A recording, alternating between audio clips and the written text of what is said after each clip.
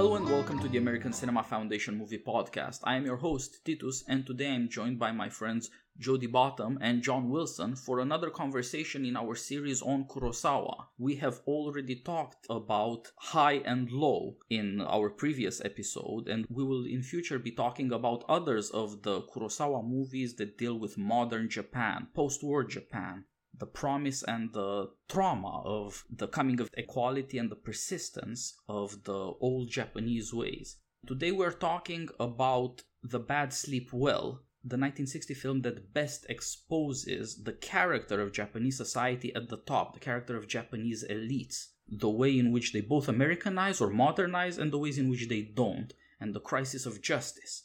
Gentlemen, thanks a lot for joining me, for suggesting the title. It was wonderful to watch it again and to think through this as part of our broader series. How are you doing? We're both looking out at snow. Yeah, John's outside of Chicago and I'm in the Black Hills of South Dakota, and snow is general across the West. Well, this is an adequate sentiment for the movie, I find. It would be a theme in Japanese poetry at any rate. I should briefly summarize the plot of the movie. The Bad Sleep Well is a revenge story. We start with an elaborate, exquisitely luxurious wedding scene of the upper class of Japan. We see the members of the Public Corporation and the Dairyu Construction Corporation. They are in white tie at this event. Japan has adopted, since the late 19th century, the formalities of Europe. We see the rich people from the beginning performing under a cloud of suspicion, because the other element of modern society heavily featured is the press. The press is very democratic, ugly, intrusive. These people have no manners, and there's a sense of urgency about them. They know some secret. Somebody's going to get arrested. And they are very cynical about this marriage of convenience for the somewhat crippled daughter of Iwabuchi, the vice president of the public corporation. In this atmosphere, we see both the beautiful and the suspicious. Both of these elements will propel the plot along as we get to see how the upper class lives.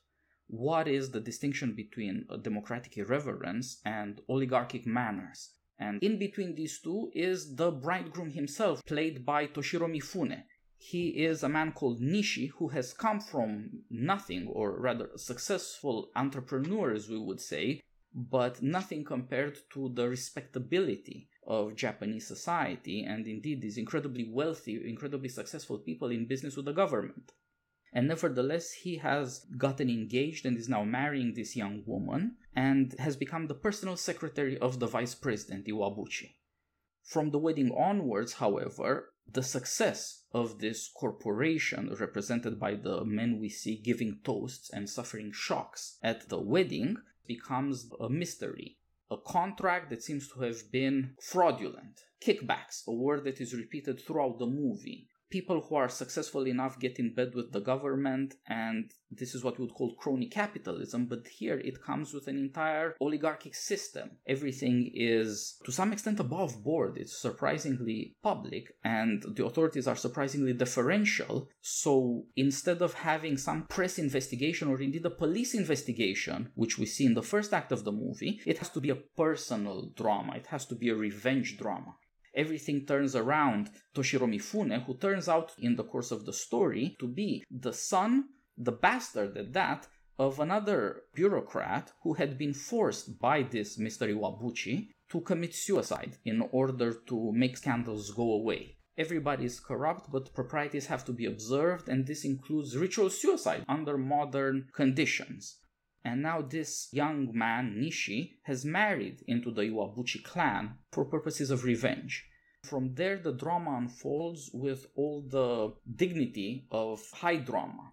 The characters stand for certain types. They all have claims that either align with the new or with the old society and bring about the full tragic conflict between public law and private law, as Hegel would say.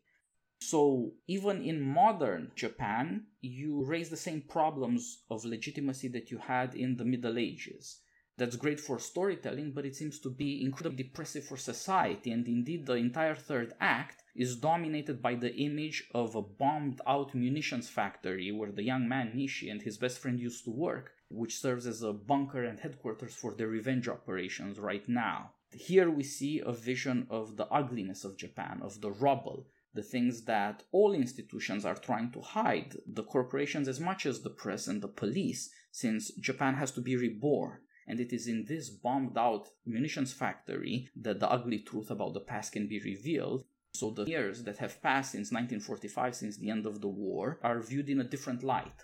Now, this should suffice by way of summary. Gentlemen, first of all, please tell me how you think about this film. Where do you start, and what have you noticed in going back to it? Well, I thank you for that.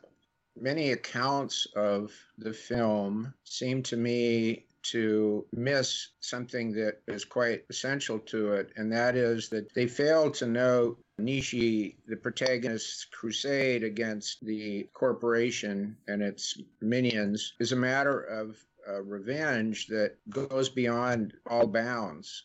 It's never, not only not fully explained, it's not really explained at all quite why he carries it out with this ferocity, cruelty, even though it's absolutely clear the corporation, and as you were saying, standing in for the much larger structures of the society, the corporation is corrupt to a sickening degree, and there's a sense of helplessness that try to report something and it will be covered up, quietly shuffled off the stage. There's nothing really you can do, and so on and so on. But it's very important to get the fact that this relentless crusade itself is off the rails. So that's one thing. And then another thing on a totally different level of the film is that I was really struck watching it just this week again, how much of the film, not just the part, as you said, in the remains of this munitions factory that they worked in during the Second World War, but there's a kind of faint horror movie vibe to a lot of the scenes, a lot of the settings. It's highly stylized, and the whole film, in fact, it's not intended to be realistic. I mean, the problems that it's addressing are real problems, but many accounts of the film, they'll say things like, well, it lurches into melodrama or something. Well, it doesn't lurch into that. Right from the very beginning, it is intended to be highly stylized, and that, again, is important in how we read the whole film. I think that's right, John. I think this film, more than any other that we've talked about, is, I think, badly interpreted. The interpretation runs down side tracks that I don't think are helpful in actually understanding what's going on in this film. There are these stylized gestures, as for instance, when the secretary of the public corporation, who's the highest official and the target of the hero's revenge, he speaks on a few occasions with someone even higher up on the telephone, and he bows repeatedly while on the telephone. That figure is never heard. That figure is never seen. We just get this man's side of the conversation. Yes. Very deferential. Now, I think it's key, and Titus mentioned this in his summary of the film, that the setting of all of this is a public corporation, which is to say it's not what we mean in America by a corporation. It's a government bureaucracy, a semi-governmental agency that builds buildings for the government, spending government money and getting contracts with private corporations. And we do see private corporations in this, the construction company with its officials that appear from time to time in threatening ways, telling the officials to clean up their mess. But you'll often see in discussions of this film, this is the great indictment of Enron. This is the precursor to indictments of corrupt corporations in America. In fact, what this is a corruption of a public agency by the individuals within it who are siphoning off government funds while they're officially overseeing government contracts. And the figure that he's addressing on the phone is clearly intended to be the prime minister of the nation. It's someone at least very high up in the government itself that he's speaking to on the phone. Kurosawa expressed some unhappiness with this film because he didn't dare actually have a prime minister figure. He left that figure addressed on the phone anonymous. And in a remark I don't know how serious he was about, Kurosawa would say it was a failure of courage on his part as a director. And that, even though he had his own production company at this point, he didn't dare do that. Actually, the film gained from having that figure be unidentified. It's just the next chain up in this world that's corrupt from top to bottom. It illustrates how every single person is corrupt and reports to a corrupt superior.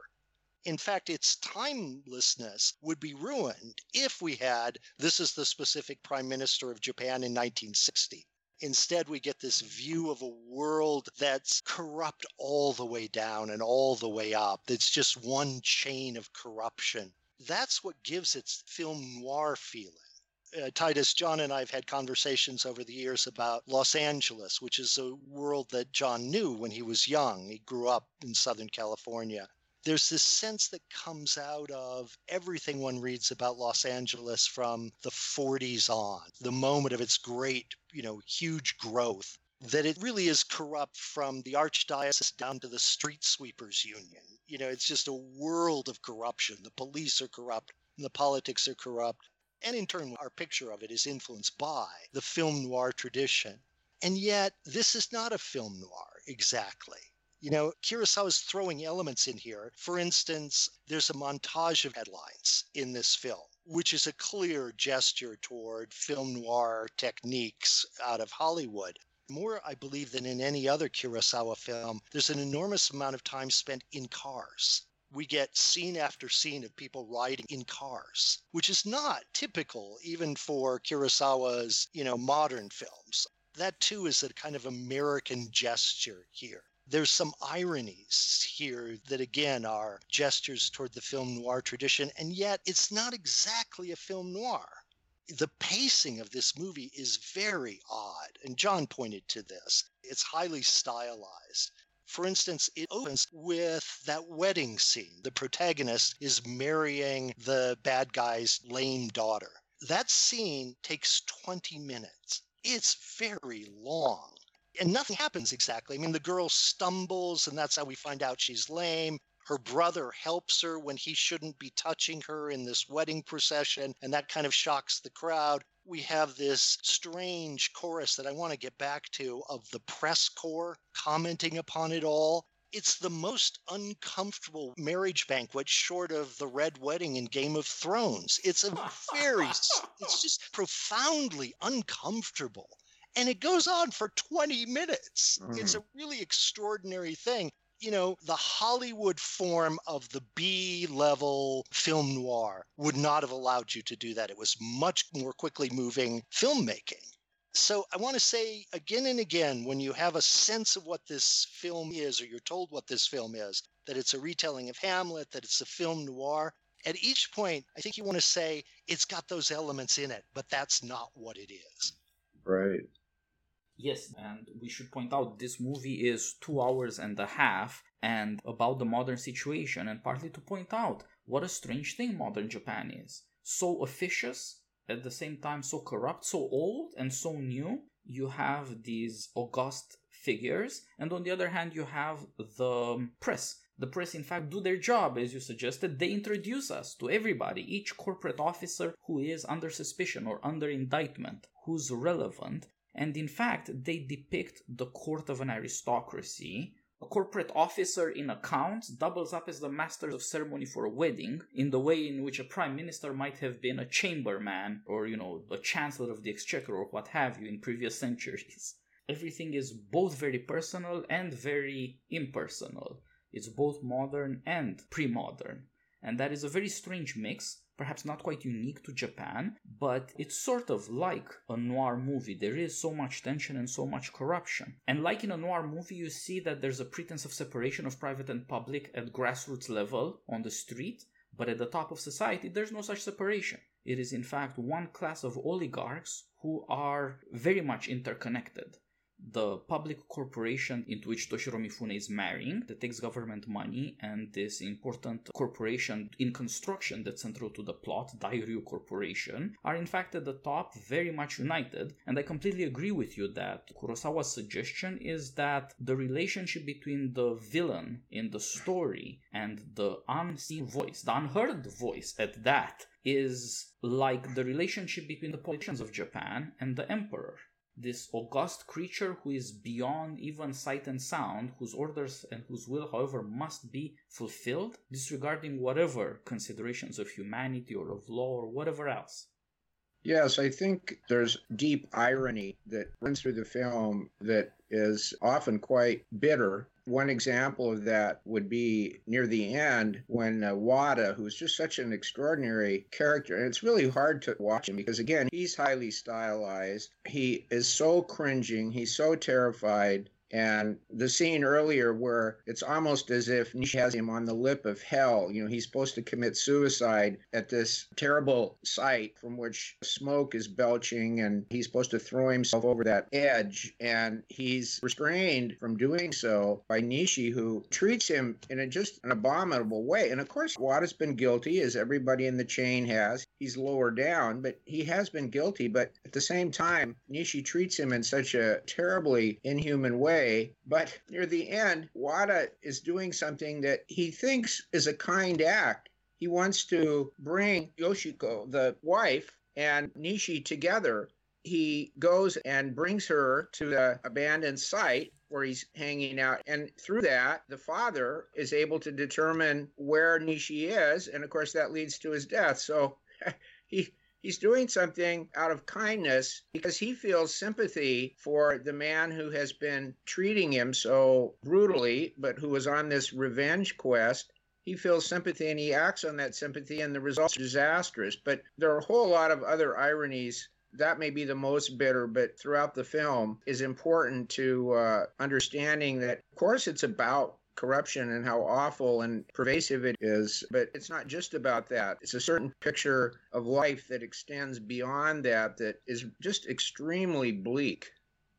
Yeah, I think that's right. There are ironies here, high and low ironies happening all the time. I mean, I found actually the most unbearable of them was when Nishi and Wada were in the car watching Wada's funeral. Oh. It's a very moving scene, formality and the old Japan and the people bowing and his bosses showing up, and Wada is moved by it and says, now I have to die. Then Nishi plays for him a tape recording of his bosses at a nightclub joking about his death. Yeah. The night before the ceremony, his supposed death. We should remind listeners that, of course, Wada is reported as dead, but in fact has been captured by Nishi. And the music from the nightclub is captured on the tape and plays while this conversation of the drunken bosses is going on. So Wada's watching his formal funeral through the windshield of the car, listening to his bosses make fun of him and joke about his death, while this incredibly comic music is playing. That's so wonderful. The excuse for it is that it was what was playing at the nightclub, and so it's been captured on the tape. But I found the irony unbearable there, that da-da-da-da-da-da-da-da, while they're joking about killing a man who's watching his own funeral. And there are a couple other places where the music carries irony in this film. That's irony at the lowest level, and then it extends up to the level of the key plot turn, which John just pointed out. This minor bad guy's one good act turns out to be the device by which it all goes south.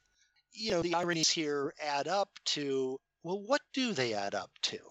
I mean, that's kind of a question. This film ends with the defeat of revenge. It ends with the defeat of Nishi, the main character, who's murdered and made to look like a drunk driving fatality. It doesn't end in any way that's really satisfying in terms of a moral arc. The chain of corruption is left untouched. The individuals are left untouched, except for Iwabuchi, the main bad guy. His son and daughter abandoned him. But even that, as they're leaving, saying, we don't want to see you anymore, he starts to follow them out the door to stop them. Then his phone rings and he goes back into the office and answers the phone. And it's this mysterious superior to whom he bows while he's talking. He starts to say he should resign, but the mysterious figure doesn't want him to, and he agrees to that and says, I mistook night for day. He says at the literal very end of the film, good night, and then laughs and says, oh, I mistook night for day. Goodbye. Mm-hmm. And it's just like, oh, wow, okay, this is as bleak. If we read this as a film noir or as some kind of moral arc, this is as bleak a film as you could imagine.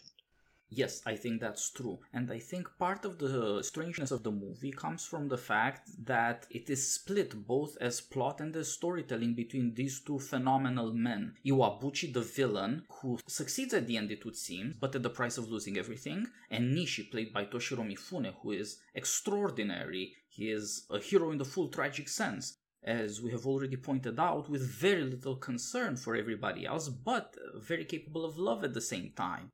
A man of strong passions and intellect, and nevertheless, he dies. It's over for him. One of my Korean friends likes to joke that if Freud had not been European but Asian, he wouldn't have come up with something like an Oedipus complex of a rebellious son, but an Agamemnon complex of a father who murders his own child to get what he wants. And this movie is very good evidence of that. If you want to see moral development in the film, it might be the reverse journeys, the crisscrossing journeys of Nishi and Iwabuchi, because they are both shown at different points as having more than one side. There are a couple interesting scenes. There's the wedding, of course, of his daughter, but there's a scene where Iwabuchi is cooking. The barbecue, yeah. Very important scene. Right. Family is important to him. It shows that he has this other side. And at the very end of the film, he chooses the corrupt public link in the chain of corruption. He chooses that side of himself. Now, it's not clear that he had any real choice left because his children are walking out the door. But regardless whether he could have stopped them or ought to have pursued them or gone and apologized or done something, he chooses to turn back into the office and bow on the telephone. With Nishi, you get someone who's very cold, who appears to have only one side, which is, again, a public figure. He is involved in a plot, his own plot, to achieve something in the world. And he's very cold. Mifune, the extraordinary actor who plays him with such a blank face and such control. The glasses he wears help. Yes. But he's got this wife whom he admits, actually, to his friend that he married just for the sake of advancing his revenge fantasy. He's very cold to her in some ways. I mean, he's polite because that's his persona, not loving. And at the end, really, of one of the last times we see him, he's moved in the opposite direction. We see the other side of him, which is the family side. So these two men both have a public side and a family side. But Nishi appears to be moving toward the family side. He admits to his lame wife that he does actually love her, that he's come to love her. There's a tenderness there that he's starting to allow. And we get a sense that he's moving from this public career of revenge. I mean, it's private in one sense that it's illegal, but he's pushing toward the personal. And Iwabuchi is moving in the other direction, but they both have these two sides. So there is a kind of moral movement in both of them toward choosing one of their sides. Yes, I think that's very much true, and it resolves as a full opposition of private and public. In the last act, we hear about our protagonist, Nishi, what his childhood was, where his family is from, how he fell in love. We see him with his best friend. They reminisce about their old days as poor starving children in the ruins of the war. All of this interior stuff comes out that had been repressed before. You're very much right. And with the father, it's the other way around. As a rule, you expect that in a tragedy, the tragic protagonist does not conceive the plot at the core of his tragedy. In this case, Nishi, the Toshiro Mifune protagonist, does, but it fails. This is why I suggest that the plot is in fact in two different ways, and we could look at it this way. This is the honeymoon. This is what would have been the honeymoon had the young bride and bridegroom been capable of one. He cannot go on a honeymoon because he wants revenge, and she cannot because she is lame. They're both in fact lame, she in body, he in heart. So we can also see in that way as a honeymoon what is lost, the full legitimation of the life of crime. Right? We say crime doesn't pay, there's police to punish you, but what if the crime is on a sufficient scale that you get away with it? You can die a happy tyrant if there's such a thing, like Stalin. This is what is attempted. This man, Iwabuchi, the villain, has incredible wealth. He has caused people to murder other people and is pretty happy about it. He can fit a murder between the barbecue interrupted and the good night's sleep, of course. And he's about to succeed. He is about to recruit the kind of young man that would not only take his lame daughter off his hands, but make her happy, which he obviously cares about, and give him an heir, which he could not get otherwise, since his son is a drunkard and hates him as rebellious. This would be the full success that this man is looking for. What does he get instead? Both his children abandon and hate him. He has killed his son-in-law, who would be his future, and at the same time, he is exiled. He proposes for himself retirement. Do what so many generations of Japanese aristocrats have done, retreat into a monastery somewhere. But no, he is exiled from Japan, actually. And, as you pointed out, he mistakes day for night, because it's good night for him. It's curtains here. He has been annihilated, both in his public and in his private life. He will have Japan denied him, actually. That's wonderful. Titus, apropos of your own fascination with reading these films in the way of high political theory, I want to offer a parallel with Dickens, if I can. It's a fairly common complaint, you'll find it in George Orwell, for instance, that Dickens did not understand systemic evil. He knew evil, and that's why Orwell says Dickens is a writer worth fighting for. But it's common to say he understood evil not as requiring social revolution, but as requiring only individual reformation. Consequently, he was incapable of understanding systemic evil. Now, I don't buy this.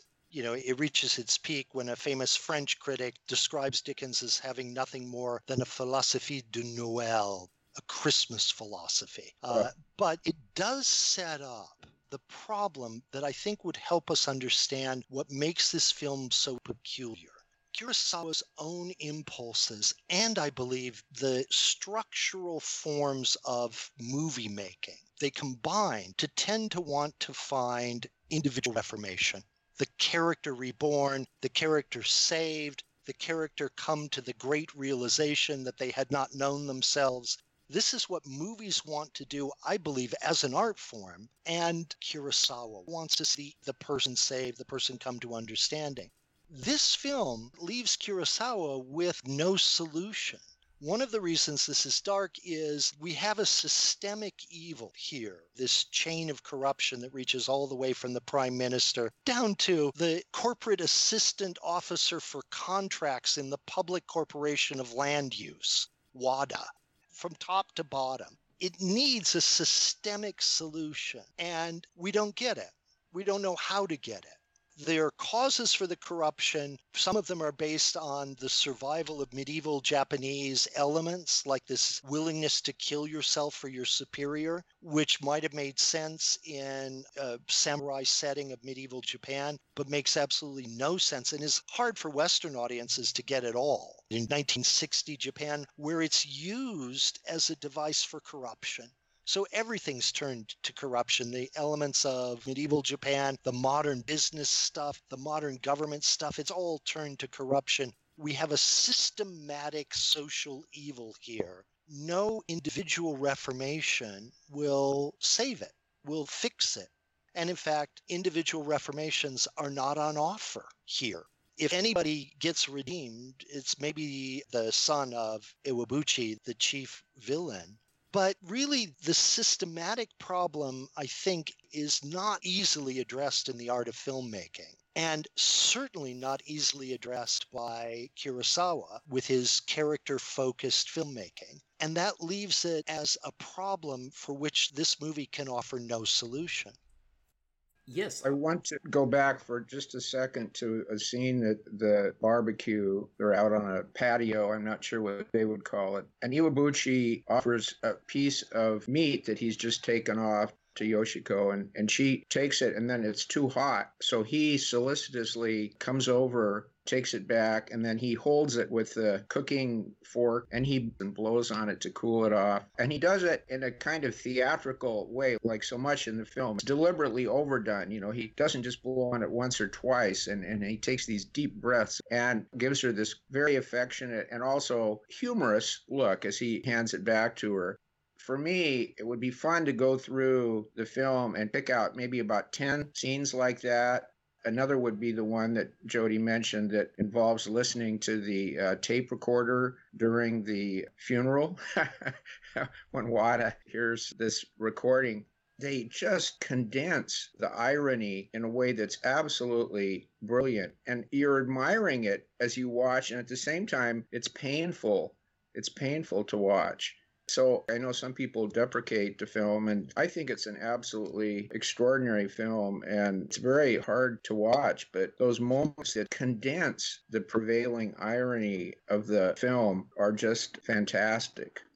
Yeah, I completely agree. Just to look again at this scene in the car, which is so important to the plot because it's so revealing. You have two things happening. One is in the car, one is outside at the temple. In the car, everything is modern. It's not just that these men are in suits, but they are in an automobile, a modern American car. At some point, you hear people ordering American cars. Every car is American here. And they're on a tape recorder. That's another modern technological thing. What is this for? The car is for privacy. You're secretive there. You can't be seen. And the tape recorder is so that you can violate the privacy of other people. Modern technology will reveal the private secrets of these oligarchs. Out there in the world is this temple. Everybody's proper, everybody's conservative, traditional, everybody's paying his respect. Indeed, the very show of piety makes Wada think that now he has to die. These people are so in earnest, they suffer so much for him, he should be dead by rights. And that shows you something troubling. Why it is that people are willing to commit so many injustices or tolerate them in the name of tradition. And Nishi knows this, and so he's using this very scene in order to kill the piety in Wada, to show him that piety is nothing but a lie. It is how the powerful kill the weak, and in the process get some whores and fun music to go around. This incredibly shocking thing there. And that is the plan of Nishi, and that is the radical opposition. If you look at the stories that you find in Japan or China or in other societies like that, there is no happy end. The protagonist, to enter into conflict with society, would have to find an independent ground on which to stake his claim. But there is no such thing. And instead, the society must win. In some stories, the rebellious protagonists consent to their own destruction because they become convinced that order is more important than the chaos that comes with freedom. However unjust, order at least makes things possible. In this case, the survival of Japan. The very men who brought Japan to the brink of destruction in World War II and all their horrifying crimes, they nevertheless must be tolerated to rebuild Japan, since they are indeed these incredibly competent organizers, partly because they have absolutely no respect for what we would call human life or indeed human nature. Nishi hopes to learn from them. He says that you have to, in looking at the evil, learn to be evil. And only then will you be strong enough. Only then will you have the necessary capacity. And this kind of therapy of revealing evil in a personal way so that the man sees his own funeral is supposed to kill him in a certain sense. To kill his respect for all these other people whom he has always obeyed. But this shock therapy fails. And indeed Wada returns to what he thinks of as private morality. As we said, appeal to this girl who actually loves her husband, and the husband actually loves her. Appeal to good people, decent people. Indeed, we learn that the son of the industrialist is such a screw-up because he knows his father is evil and yet must admit his father has always done good for him and he is so much more competent and has achieved so much more. He cannot stand independently. Neither, of course, can the lame daughter. Nobody can, in fact. Every attempt to blow the whistle, as we would say in America, fails. It's not that the police and the press are corrupt. They're not that corrupt. The press is willing to blow the whistle. The police is willing to investigate criminals, but they can never reach the big fish. These new institutions, these new technologies, these new ways are powerful, but they are under the control of something much older, which receives its power from the sacred quality of private life, family and the funeral. And so long as those things continue, as we see the funeral and the fact that the daughter confides in her father, whom she knows to be a murderer plotting the destruction of her husband, because of this willingness to believe in a family goodness, the whole plot must come unraveled. The woman trusts her husband, but she trusts her father too, and there can be no compromise between the two in the given case. Titus, if I can, I want to turn this for a moment in a slightly different direction, based on something John said. The first time I saw this film, I had seen references to it as one of Kurosawa's Shakespeare films, like his retelling of Macbeth, his explicit retelling of King Lear in Ron, and this was often offered as another of his Shakespeare plays, his retelling of Hamlet. And the second thing I heard before I saw this film the first time was that it was part of his trilogy of film noirs. So I went into this movie with those ideas in mind, and I disliked the film. It seemed to me, as a retelling of Hamlet, it was incompetent. There are elements of the story, the whole Hamlet plot is not clear at all in this. His wife, to whom he admits his love, is no Ophelia. Again and again, I just didn't see this as any kind of retelling of Hamlet. And as film noir, thinking of the classic B-level American film noirs, it's oddly paced. It seemed inefficient storytelling.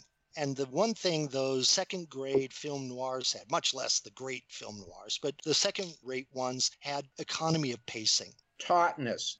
Exactly. And when you spend 20 minutes out of this film at the opening scene of a wedding, it's far from taut. And the movie, as Titus pointed out, is 2.5 hours long, whereas they were getting in and out of these film noirs in 90 minutes, no problem, sometimes much less. There was an efficiency to them and their storytelling. And when I've seen it more recently, Titus, The Bad Sleep Well, I realized, or at least I've come to a decision, that the ways we are told by critics, the commonly received opinions of these films, are actually impediments to understanding what is going on. If we see the film instead as a film littered with a few Hamlet references, there's a ghostly scene, there's the plot of revenge for a dead father. Although notice, by the way, Nishi never says he's going to kill these people. He wants to destroy them in the sense of expose them to public shame and ridicule and jail. But he doesn't kill them or plan to kill them, even though, as John pointed out, he's violent and cruel. But this is not the Hamlet plot of the individual seeking to murder those who murdered his father. And in the same way, it's a film littered with film noir elements, gestures toward the American tradition of the film noir. This is the riding in cars, the newspaper headline montage, the darkness, the willingness to use shadows and show odd urban spaces like the old munitions factory. These are gestures of the film noir. They're references to the film noir, but they are not film noir. And if we take this movie littered with Hamlet and film noir references, but not in itself a retelling of Hamlet and not a film noir, then we can ask ourselves, well, what is it? And I actually have an answer, at least an answer that's kicking around. This is only the fetus of a thought, Titus, and maybe you can help me bring it to birth. It strikes me that this is essentially a Roman drama or an opera. Dana Gioia had a very interesting essay he attached to a translation he had done of one of Seneca's plays, I think Phaedra. He talks about this path that's commonly told as this revenge drama that the Romans developed, gave us Renaissance drama, gave us Shakespeare, and moves on into film. But Dana says the actual heir of revenge dramas from the Roman classical dramas is opera. Not novels, not Renaissance, not Shakespeare. It's opera in which plot is really secondary to highly charged emotional scenes. And we see this, for instance, there is not a film noir ever made that would not have shown Nietzsche being murdered. His struggles, his heroic fight, where he made his last stand. You can't make a film noir without that.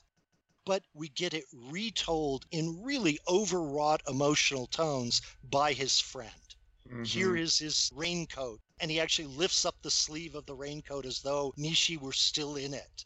It's this overwrought scene, like a scene out of an opera, where we get the great singing moment. And again, if you think of the wedding as an operatic scene, if you think of the funeral as an operatic scene, this is a movie, it's not an opera, but in formation, it is storytelling that exists in order to set up deeply wrought emotional scenes, which can then be played out. It really shows up, for instance, in the wife, Yoshiko's passivity through the whole end of the movie. She's manhandled like a doll by her brother through to the end of the film. Her brother's carrying her into the father's office and out again. It's very odd and interesting, but if Roman revenge drama gave us opera, as Dana has argued, then this isn't a Renaissance revenge play out of Shakespeare. This is a Roman revenge play out of the operatic line. I found that as a helpful way to see why this film is paced the way that it is, why it's not taught storytelling, because the storytelling is almost incidental to the setting up of these powerful scenes, some of which actually make no sense. You remember when the figure can't find his seal. They've been robbed in the bank, and he needs his seal and key, and he can't find it in his suit, so he goes out into Nishi's office, the secretary's office, to get his briefcase. Then they discover money in there, and then everyone thinks that he's corrupt or that he's stolen from them. Nishi, of course, has put the money in. But if you look at that scene, you see something that Hitchcock will do from time to time, which is cheat with false suspense. Nishi has the whole time that the bad guys are all together in the inner office to put the money in the briefcase. And instead, he only puts the money in the briefcase in the final seconds. He's almost caught. That's false suspense. And I think really interesting in the pacing of this. Yeah, I think this is far more like reading Seneca than it is like reading Shakespeare. In Shakespeare, justice counts a lot, whereas the setting of the Roman Empire, or the moral horizons, as we might say, are clearly the radical disjointment of law and justice, since the emperor can very well be a monster. There is no longer any independent ground on which one could stand in order to claim justice. The tyranny and the divinity of the emperor are identical. The Republican, or the same notion of freedom that is necessary for Greek tragedy, it's gone. It was recovered in modernity, but that is entirely separate, we may say. And I think you're completely right about that aspect. And also about the importance of emotion, of carrying the audience, not through action, but through all these ways of staging and heightening emotion so that we understand what's really at stake beyond what might be mundane events. The modern society, all these rich people who are playing around with other people's lives and the future of the nation, they're just bureaucrats. They are not great commanders, they are not larger-than-life figures, they are just bureaucrats. You need some way to convey the importance to human beings of life and death, of all our hopes and all our fears. The staging, the music, the camera work. That's how you're going to achieve that in the element of film, just like you would have all their equivalents, as you suggested, in opera. It's very important to somehow compensate for how dreary, in a way, or boring or middle-class modernity is, and on the other hand, to bring out, why are we so fascinated? Japan especially is a very peaceful society, but America is also a peaceful society. And yet, we are infinitely fascinated with crime, murder, catastrophe. You have to bring out somehow why that is. Those passions have to be brought out, examined, expressed, articulated. The other element, Titus, that I didn't mention and we should put into play here for our listeners that ties it to classical drama rather than Shakespeare is the use of all those journalists as a Greek chorus. They serve the same purpose in this film that choruses fulfilled in Greek drama, and since we're tying it explicitly to Seneca and that line of revenge drama out of Rome, that they did in Roman dramas. They do exposition efficiently. It's one of the things that the chorus is used for. They provide wry commentary, and they say what you might be thinking. If we don't know what to make of the wedding scene, the director cuts to the cynical journalists who say he's only marrying her for her money and his position. And the chorus returns several times, including at the very end. They are certain that something's gone wrong, but they're unable to penetrate the lie that Nisha died in a drunken accident.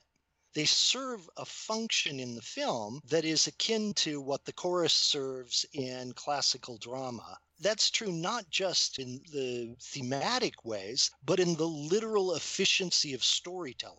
They perform exactly the same functions. Yeah, well said. Yes, I completely agree. And in fact, I'm especially taken with your suggestion about what power the press has of presenting, of penetrating the manners and mores and speaking directly to us. Because the press disappears and reappears. And most of the movie, it's not there because we have, like Nishi, at the moment when Nishi does, entered into the household of his new father-in-law, Iwabuchi. That is not accessible to everybody else. All of a sudden, we move in a different situation where messengers, right-hand men, minions and henchmen show up and play their different parts. It's the very opposite of this very democratic, very direct way of speaking of the press that just tells you what the people might be saying. It's the vulgar opinion. It is quite insightful, but also in certain ways deceived because it cannot exceed its sphere. Somehow, both the machinations of the powerful, the rulers of Japan, and the machinations of Nishi are beyond what the press can conceive of, and indeed, of course, the police. So they are deceived in the beginning to an extent they are wise to things that they simply cannot change because corruption is too strong, but at the end they are fully taken in. Nishi will die a drunkard, supposedly who got people killed in a car accident through his negligence. His reputation, his very identity, in fact, have been counterfeited. This completes what the powerful men who know the insides of things and the insides of houses can do, unlike the press, which is always stuck outside or in the vestibules. Powerful people get suspicion and get confirmation from the widow of Nishi's father of what his real identity is. They have knowledge of people, secret knowledge, private knowledge. That turns out to be very important because Nishi is fitted for his role just like his enemy, Iwabuchi, is. What makes Iwabuchi such a perfect criminal is that he's a very good father, as much as is possible, of course, for a very evil man. That is to say, had he not had this conservatism, this household life, he would not have been fit for the obedience and had not been tempted by the achievements that were offered him. Whereas what fits Nishi for his role as a wannabe revolutionary, bringing down the whole corrupt system, is the fact that he's a bastard. He was never respectable, he was never part of this world. At the end, this is fulfilled in the fact that he loses his very identity. He had never had the identity he wanted in revenge, to finally be his father's son. Indeed, his father abandoned his family legally, publicly, not privately. Privately, he raised his son up until he had to officially tell him the ugly truth. But he had to abandon the woman and the child to make an advantageous marriage, like Nishi himself makes. He had to prefer the public order and get the privileges, get this money, which ends up financing Nishi's campaign. It's the corruption of the rich that creates an opening for Nishi, and it is at the same time the natural love that makes them vulnerable. Of Nishi's father for his bastard, or of Iwabuchi for his two children. It makes both of them vulnerable, and it allows for this entire drama to go where the press cannot follow, but which has to be revealed for us to see, to complete a picture that you would never really get from the papers, that you would never really get in the press releases of the police force, because these things can be hushed up. They're private. Yes. There's a moment, John, where he says, it's horrifying that it's all so simple and yet so foul. Mm-hmm. A very Shakespearean kind of line. Wonderful line. It's also a place where I want to take a slight exception to what Titus was telling us, most of which I think was spot on. But I don't see Nishi as a revolutionary. This takes us to that question that I raised earlier out of George Orwell's critique of Dickens. What's the difference between fighting systematic evil and personal reformation? Is Scrooge the answer? Are the Cheeryble brothers the answer? Are good individuals reformed to goodness the answer to the problems of society? Or do we need socialist revolution? This would be Orwell's description of the divide. Mifune's character, Nishi, it seems to me, is not aiming explicitly at the destruction of the system. Now, that would be a consequence of his cosmic demand for justice. John has told us that his revenge fantasy is unlimited. He's willing to slap around a villain, but a really minor villain and an inoffensive little guy, and he's able to just slap him around. He starves a character. His demand for cosmic justice is unlimited, and yet it's directed at the individuals whom he knows were involved in his father's death. Yes. It's not about let's bring this whole thing down and march in the streets waving red flags. It's not revolutionary in that sense. But then the prophet here, which he's not, but characters that feel something at the cosmic level are often revolutionaries only in that secondary sense. What they're out after is something really very precise and narrow and small. He wants to see these men ruined in their reputations, perhaps by being sent to jail. His wife has to go along with this and then also respond to her father. She's in an odd place. But through it all, I don't see him as desiring the reformation of this system, which is possible to read in a non-political way. Now, Titus, in our conversations, you always go off in a political theory line, and amen. It's really helpful. In particular, I think it really deepened our discussion of the Hidden Fortress. But in this case, I wonder if it does. The timelessness that's achieved by not naming the figure, the top of the chain on the phone, makes the corruption here seem like a cosmic problem. It's tied to the fallen world, to human nature, to the fact that we live in imperfection where, we can say with Hamlet, what a piece of work is man, how like unto the angels. And yet with Hamlet, he pleases me not. The human is corrupt and vile and stinking. And this problem, which is systematic in the human. Yes, the political is deeply helpful, but I would take it also in a metaphysical direction and say what we get is the disjunction of the universe, the time out of joint. The person who rebels against that is not a revolutionary in a political sense. He's someone who looks at the disorder of the world and cries no more. There isn't a solution that the human can have to that. Because we are not Christ, we cannot achieve cosmic reordering. So it gets brought down to individual and particular reordering. His revenge is directed at these men, but it proceeds not from a political revolutionary feeling, but from a cosmic revolutionary feeling. He wants the world reordered.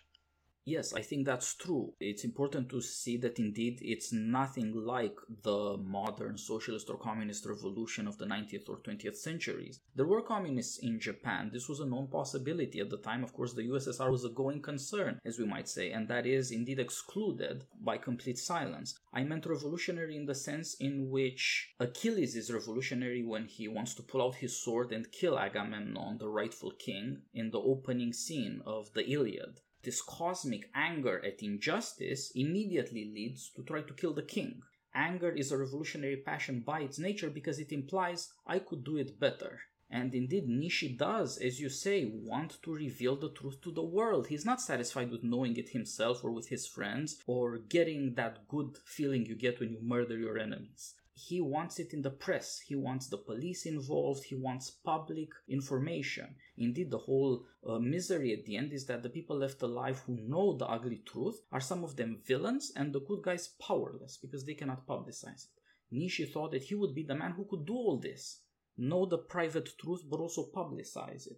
Get the police involved, get the press involved. It would be a political transformation of Japan, but indeed not a revolution in the ideological sense. It would be this boy who grew up in the ruins of Japan and the victim of the oligarchy that convinced his father first to abandon him, disown him, take away his name, and then die. It would be a chance for all those people who suffered what the rulers of Japan put Japan through in the Second World War to put an end to that system. It would be political in the sense that these corrupt people could no longer use all the formalities of religion, of family, of law even, in order to make themselves rich and make the other people miserable. That's what Nishi stands for, that part of Japanese character that rebels against this terrible, terrible system. It's not ideological in any way. It starts, as you say, from something deeply human and natural and cosmic. The cry against injustice.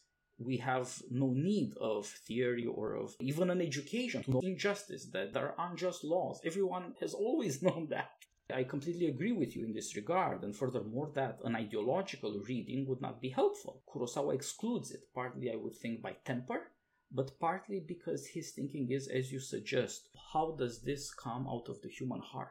What would correspond to this? As an artist, he weaves a plot that he puts in Nishi's hands that would solve the problem. In our imagination, at least, in the element of the beautiful, of storytelling and images, we can see a way out. There is that hope held out that maybe the good guys win this time. Maybe this time around, the bad guys will have to pay for it, or at any rate, they will be chastised, they will be rebuked. It's not nothing, since now we know cinema has a certain power to affect sentiment, as poetry always has. In a certain way, it is, as Shelley said, that poets are the true legislators of mankind. But tragic poets remind us that you can't get as much as you would want, that our natural desires cannot be fully satisfied because of the very way in which we might go around satisfying them, which is political only in the sense that we have to live together with some arrangements. Not political in the sense of having this particular ideology or that particular government or that particular regime even. It is fundamental and timeless in that sense. We always need to come together. The audience is another name for the electorate after all, or the people. But we cannot, for that very reason, achieve the justice that we so deeply desire and without which we wouldn't feel for these characters. We do not fear and hope for the villain as we do for the hero. At least maybe that is what is natural in us that we can save. We can still know the difference between right and wrong, even or especially when we admit that sometimes necessity is stronger than justice and the bad guys win. Just picking up one more time our classical theme, you mentioned Achilles. And just last night, I was looking again at Simone Weil's great essay on the Iliad as a poem of force. It strikes me to mention Achilles in this context and then to think about force in this play as opera or as revenge classical drama. Simone Weil insists that force as human beings feel it is by its nature unlimited. The human tragedy of these men of force comes because when they are filled with forcefulness, when they act with violence and so on, they cannot imagine not having it, so that nothing constrains them. This human suffering that this causes is built into the very nature of action, which reaches its peak in violence. She makes the point, I think very interestingly, that the constant gauziness and use of metaphor and paraphrase in the Iliad is done for all the good things. When Homer describes violence, it's always very precise and unpoetic in that romantic sense of the word poetic. It's about eyeballs and jaws breaking and teeth flying out. And then we get, oh, and isn't love and family good? She says Homer's playing that off. What Homer sees is that forcefulness itself is violent and knows no ends. It has no resolution because it will always expand until it meets its defeat and turns into tragedy. And that there is no solution to this, she thinks, except acknowledging human suffering in the context of love.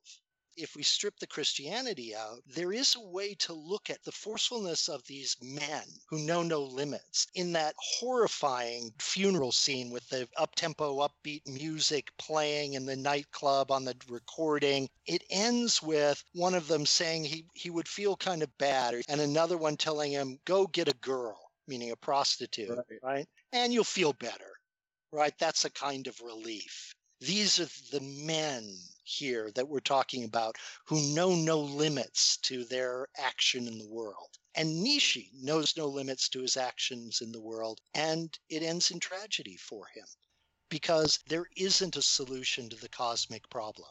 We can cry, and the figures who cry for justice are noble figures. And people keep saying through the movie, Nietzsche had a sense of justice. We get told that several times. That's this cosmic outrage at the cosmic injustice of the world. He decides to act on it. He decides to be forceful. He says, if I need to be a villain to do this, I will be a villain.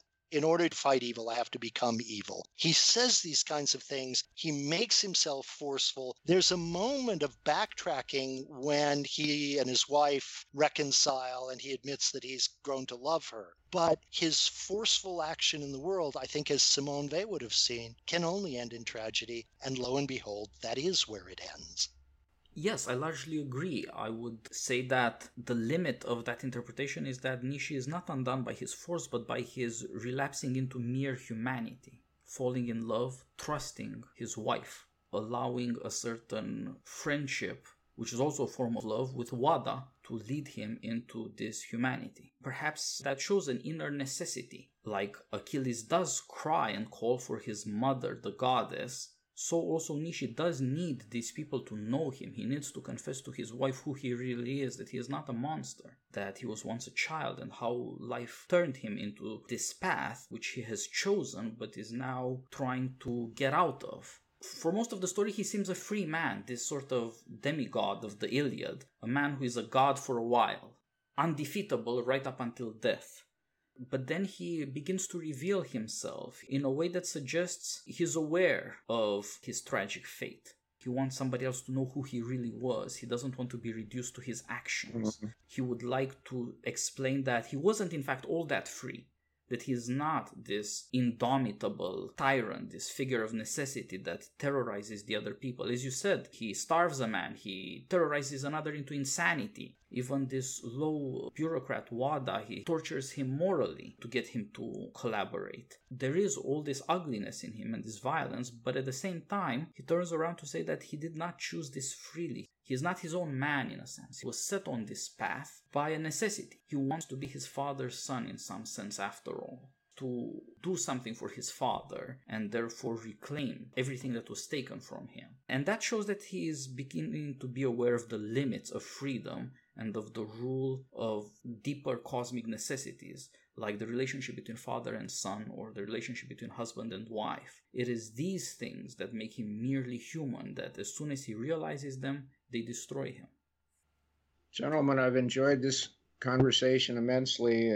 I'm really glad that we were able to talk about the film, and I look forward to seeing what magic you make of it when you turn it into the finished podcast. Yep, thanks Titus and John. It's always good to talk. Thanks a lot, gentlemen. It was a wonderful conversation. It's always good to have the chance to watch Kurosawa again, but so much more so when I am also looking forward to talk to you. Another time we can... Thank you. Perhaps another time we can talk about... We mentioned Stray Dog. Yes, let's continue. Yeah, more Kurosawa or something else. I enjoy our conversations, so let's do more of it. Thank you very much. All the best meanwhile. All